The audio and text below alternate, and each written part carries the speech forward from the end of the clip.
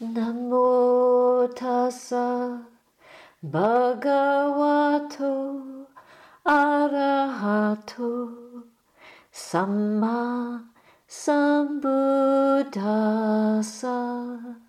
Namo tassa bhagavato arahato samma sambuddhassa.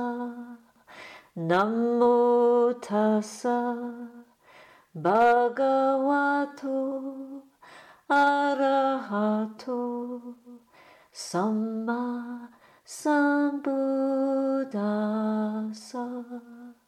Bhutang dhammang sangham namasami.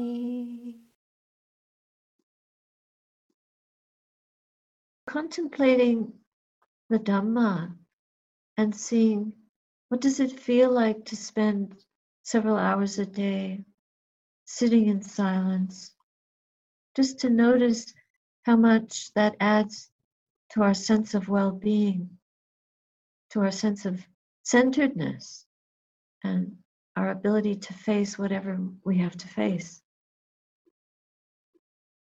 I want to dedicate our practice to all beings facing illness and death, struggling with life situations that are overwhelming, struggling with loneliness, with abandonment, with betrayal, with the insecurity of not having work, so many things that people are suffering with.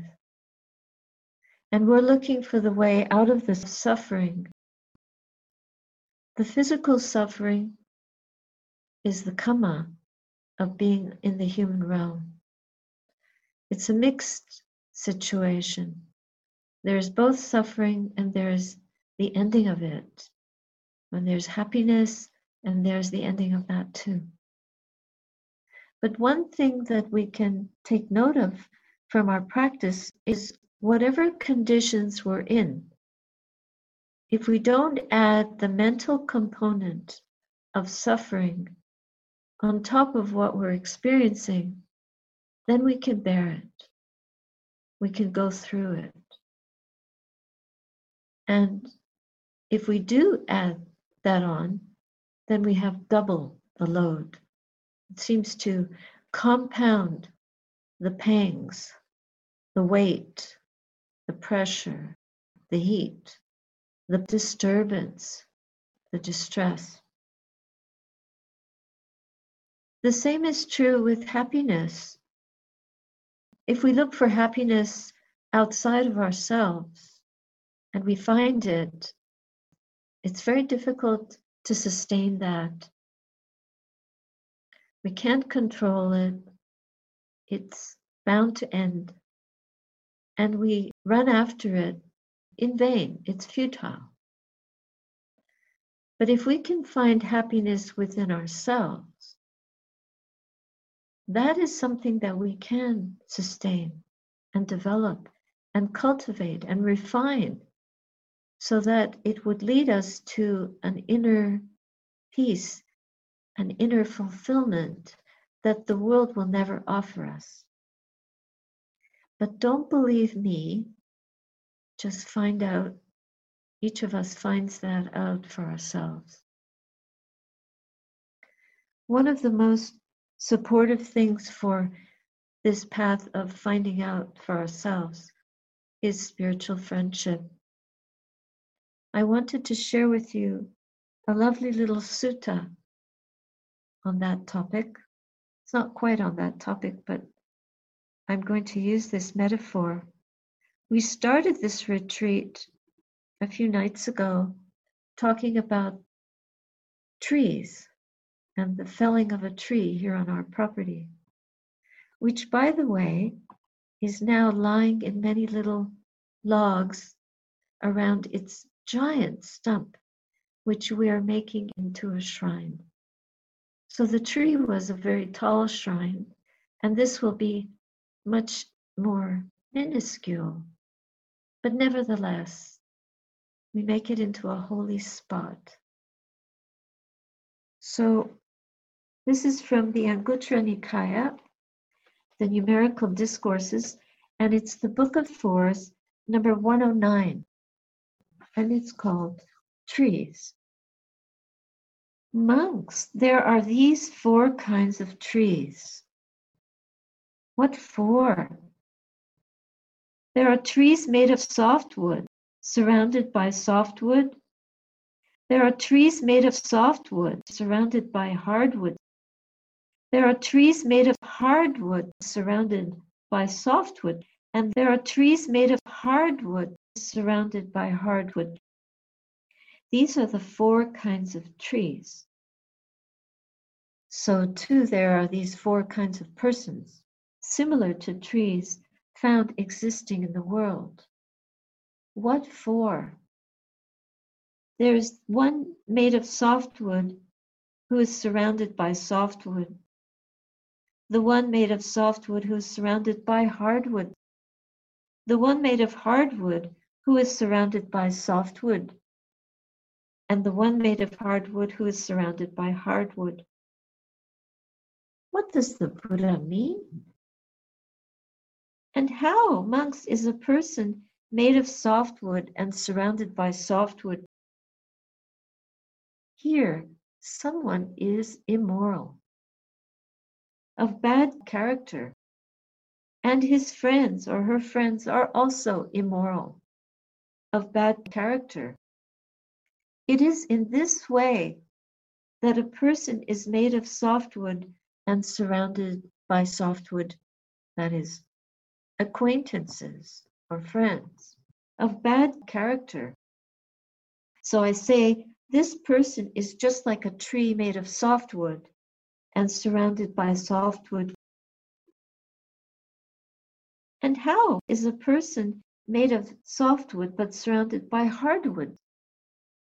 Here, someone is immoral of bad character, but his friends are virtuous of good character. It is in this way that a person is made of softwood but surrounded by hardwood. So I say, this person is just like a tree made of softwood but surrounded by hardwood. And how is a person made of hardwood but surrounded by softwood? Well, now you can guess. Here, someone is virtuous of good character, but his friends or her friends are immoral of bad character. So I say, this person is just like a tree made of hardwood, but surrounded by softwood. And the 4th category we can all guess. How is a person made of hardwood and surrounded by hardwood? Here, someone is virtuous of good character, and his or her friends are also virtuous of good character. It is in this way that a person is made of hardwood and surrounded by hardwood. So I say, this person is just like a tree made of hardwood and surrounded by hardwood. These, monks, are the 4 kinds of persons similar to trees found existing in the world. I found this to be a very beautiful reflection for us, especially because we're on the path of purification. And the path of purification requires a rather high standard of morality. A flippant standard, a by-the-by standard, is not going to work in this Dhamma and discipline. And the reason is because if we are soft in our moral practices, speech, action, and even thoughts, then it will be very difficult for us to overcome the hindrances. If we're not able to overcome the hindrances in the mind, then it will be impossible for us to really purify our conduct and speech, because they are influenced by what we think. And the same is true if we do purify our minds and do overcome the hindrances, then it will be impossible for us not to uphold a high standard of moral conduct in speech and action, because our minds will become so pure. Even if we are pure in our practice ethically, by speech and by conduct, and our thoughts are pure, if we surround ourselves with friends who do not live according to moral ways, who do not uphold ethical ways, who do not believe in the importance of virtue and following virtue, then we will be influenced by them little by little, and our own morality will deteriorate.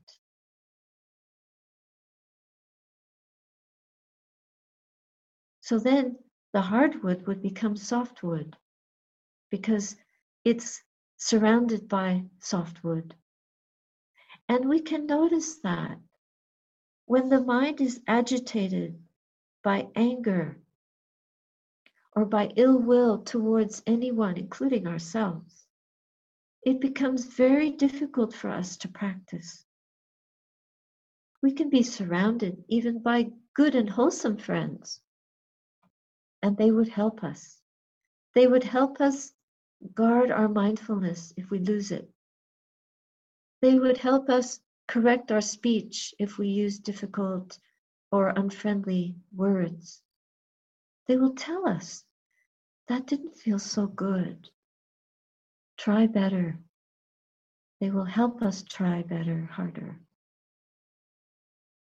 Or if they see us going in ways that they know harm us or someone else, they will say, this is what good friends do. Moral friends, virtuous friends, kind friends will do this for us.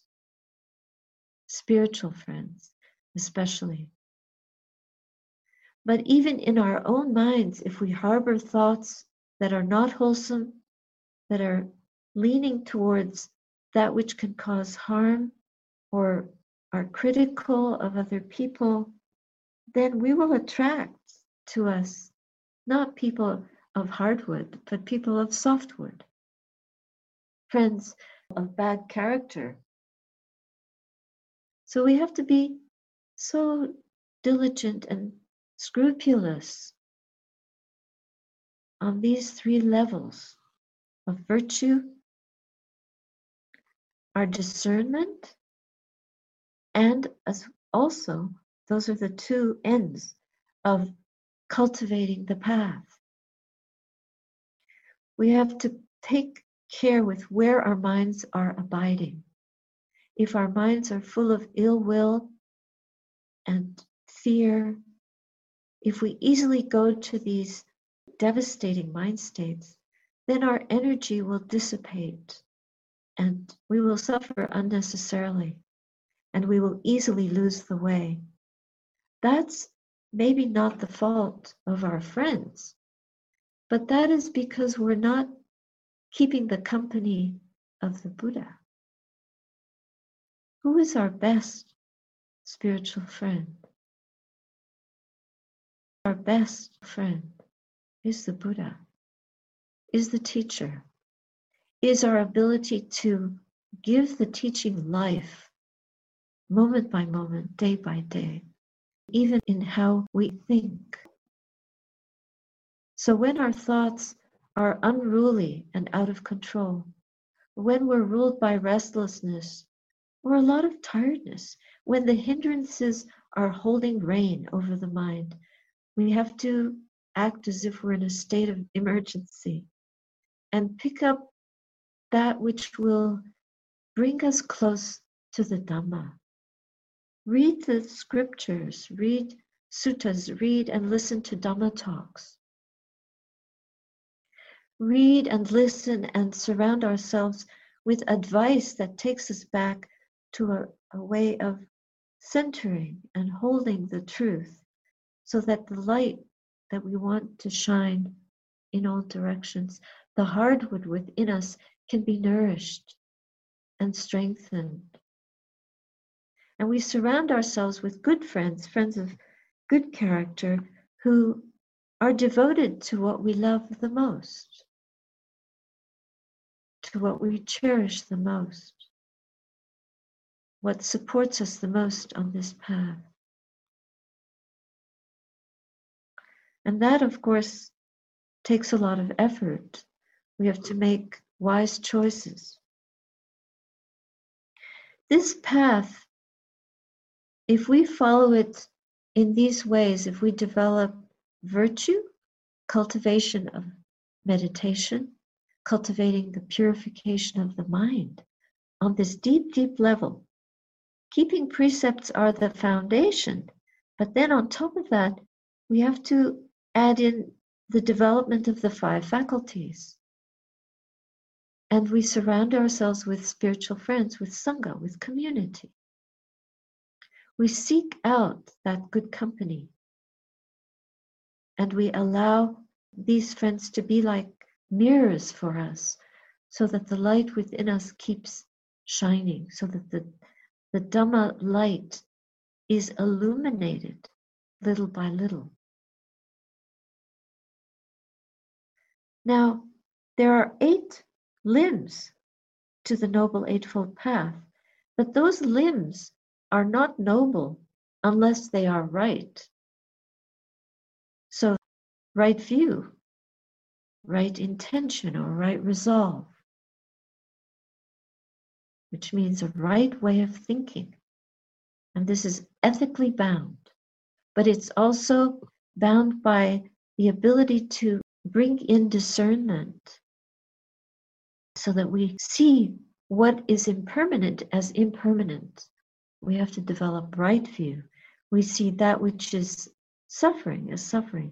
We see that which is transient, ephemeral, as transient, ephemeral, out of our control.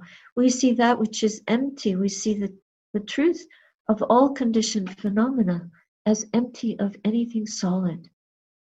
So this continues to inform our consciousness, and it influences our ability to practice right speech, right action, right livelihood, how we spend our time.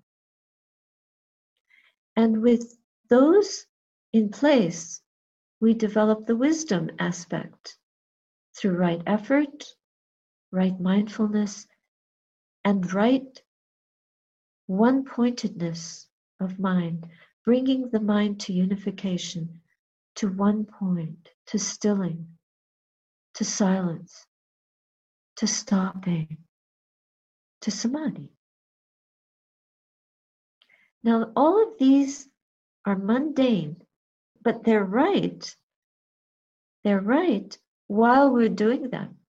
But if the 3 components of virtue and cultivation of the path and the discernment do not accompany each of those 8 limbs, then they fall apart. For example, we might have right view, but if we're not seeing clearly, then the right view becomes wrong view. We might have right view, but if our virtue is not intact, then we're practicing wrong view. We might have right view, but our cultivation is not developing, then we don't have right view. So whenever we abandon right speech, right action, right livelihood, not keeping precepts intact, whenever our discernment is somehow blinded, clouded by the voice of a not wise friend, whenever our cultivation of the path is failing, oh, well, I don't need to practice, I have other things to do, then we endanger the development of the right view. And if we're able to sustain right view, if we sustain right intention, if we sustain right speech, if we sustain right action, if we sustain right livelihood, which is not harming anyone intentionally, and living according to the precepts and with wisdom, if we cultivate the path with right effort, right mindfulness, right concentration, we transform this development of the path into a transcendent path. Once we enter into the stream of transcendence, those 8 limbs of the path are always transcendent. That means we will always sustain right view. We won't be doing it sometimes, and sometimes we forget. We won't be losing track of our right intention. We'll always be directing our lives towards awakening. We won't go off in spurious ways. We won't use wrong speech intentionally. We will be in the stream of the noble ones. So we turn these limbs of the path to transcendence. That is the development of enlightenment. Enlightenment doesn't happen only through meditation. The 4 stages of enlightenment happen through a consistent, constant focus of the 4 establishments or 4 focuses of mindfulness, using the 8 limbs of the path in their most consistent, transcendent way to perfect them. And it's good to remember these things because we work very hard. But at some point we get influenced by unwholesome friends, unwholesome currents, unwholesome habits, and then we lose a little bit of ground. But if we remain consistent more and more, it is possible. It is totally within our potential. It is our right inheritance to develop this path to its fulfillment. So we need just to realize how many aspects of this path there are to develop and how difficult it is to balance them while living in this world, where there are so many people who seem determined to practice wrong view, wrong intention, wrong speech, wrong action, and so forth. Therefore, to protect these 3 qualities of virtue, of dedication to practice, of mental purification, and cultivating and nurturing the wisdom faculty, so that when we discern, when we really notice, or we have this intuition, this isn't good for me, I should stop, that we listen to that, because intuitively we feel things. But through our habits and through outside influences, it's very easy for us to be waylaid, and we might think it's not important. But it can have a damaging effect. Just spending time with people that don't respect what we're doing can take away some of our precious energy. That's why I became a nun. I found it too difficult to do this practice in the world. And this was what I cherished the most. So I would like to invite you all to become monastics. But essentially, what we have to do is shave our hearts. You shave your head and the hair keeps growing back. It's the kilesas, they keep growing back. We have to keep shaving. Day by day, shaving, clearing, doing the laundry, chopping wood, doing the laundry every single day. But how do we do that? We do it with gentleness. We do it with gratitude. We do it with loving kindness. We do it with compassion. We do it with joy because we're able to do this. But there's a lot that we have to give up. If we don't give up the bad habits, they will continue to, little by little, degrade us. Just like the things that we own, we think they're going to last forever, but they degrade. And so the bad habits do that with our mental stamina. And we need all the stamina we can gather together. That's why it's called hardwood. The hardwood with heartwood in it. The wood of the heart, not to make the heart wooden, but to make it so that it can be burned. We want to burn up the wood. And if it's really hardwood, it will burn for a long time. Hardwood, we live in the country, hardwood is the most prized wood. People like to have hardwood in their stoves because it lasts a long time and it gives a wonderful fire. You do need kindling. Softwood is good for kindling. So we treasure all beings, but for our spiritual companions, we choose people who are like hardwoods. They're going to last. They're not going to abandon us because we're following a spiritual path. They're going to want to support that. If we surround ourselves with friends like that, we will more and more be able to be friends of the Buddha. Not just friends of the Buddha, but sons and daughters of the Buddha, following in his footsteps. That's why I dress up like the Buddha. You wing it until you can fly. You just try with whatever you have. And so dressing up like the Buddha makes me remember every day.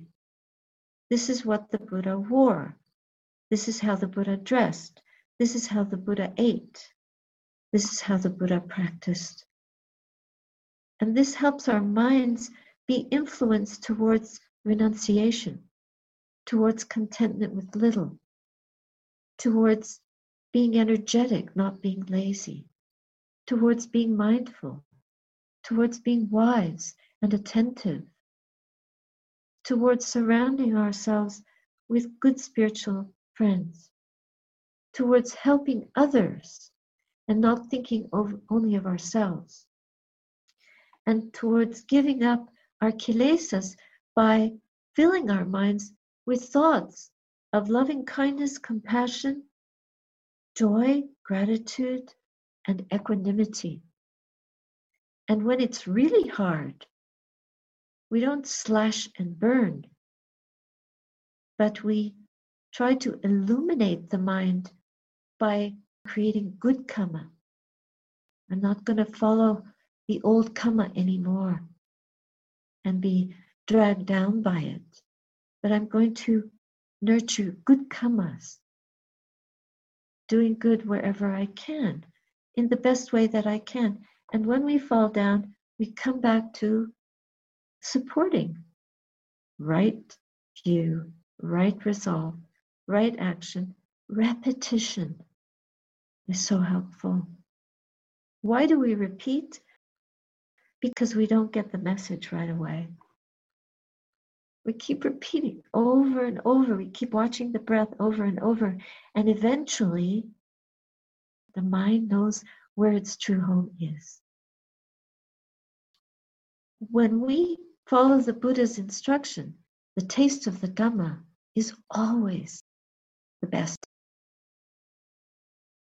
The other way that we can maybe more easily meet the hindrances in the mind is by knowing them for what they are. And this is the transcendent way. Then the kilesas will just appear to us like intruders. We don't tolerate them very well. We're weary of them. And when we have that nibbida, we discard them.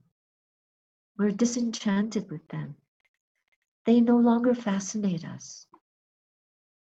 So we have to almost smoke them out.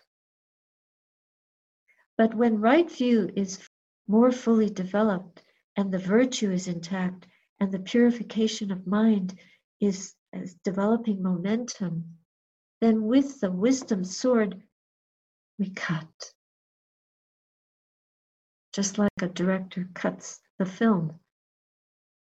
So we see the mind is going to an inferior abiding. We cut and we uplift it like the Buddha touching the earth.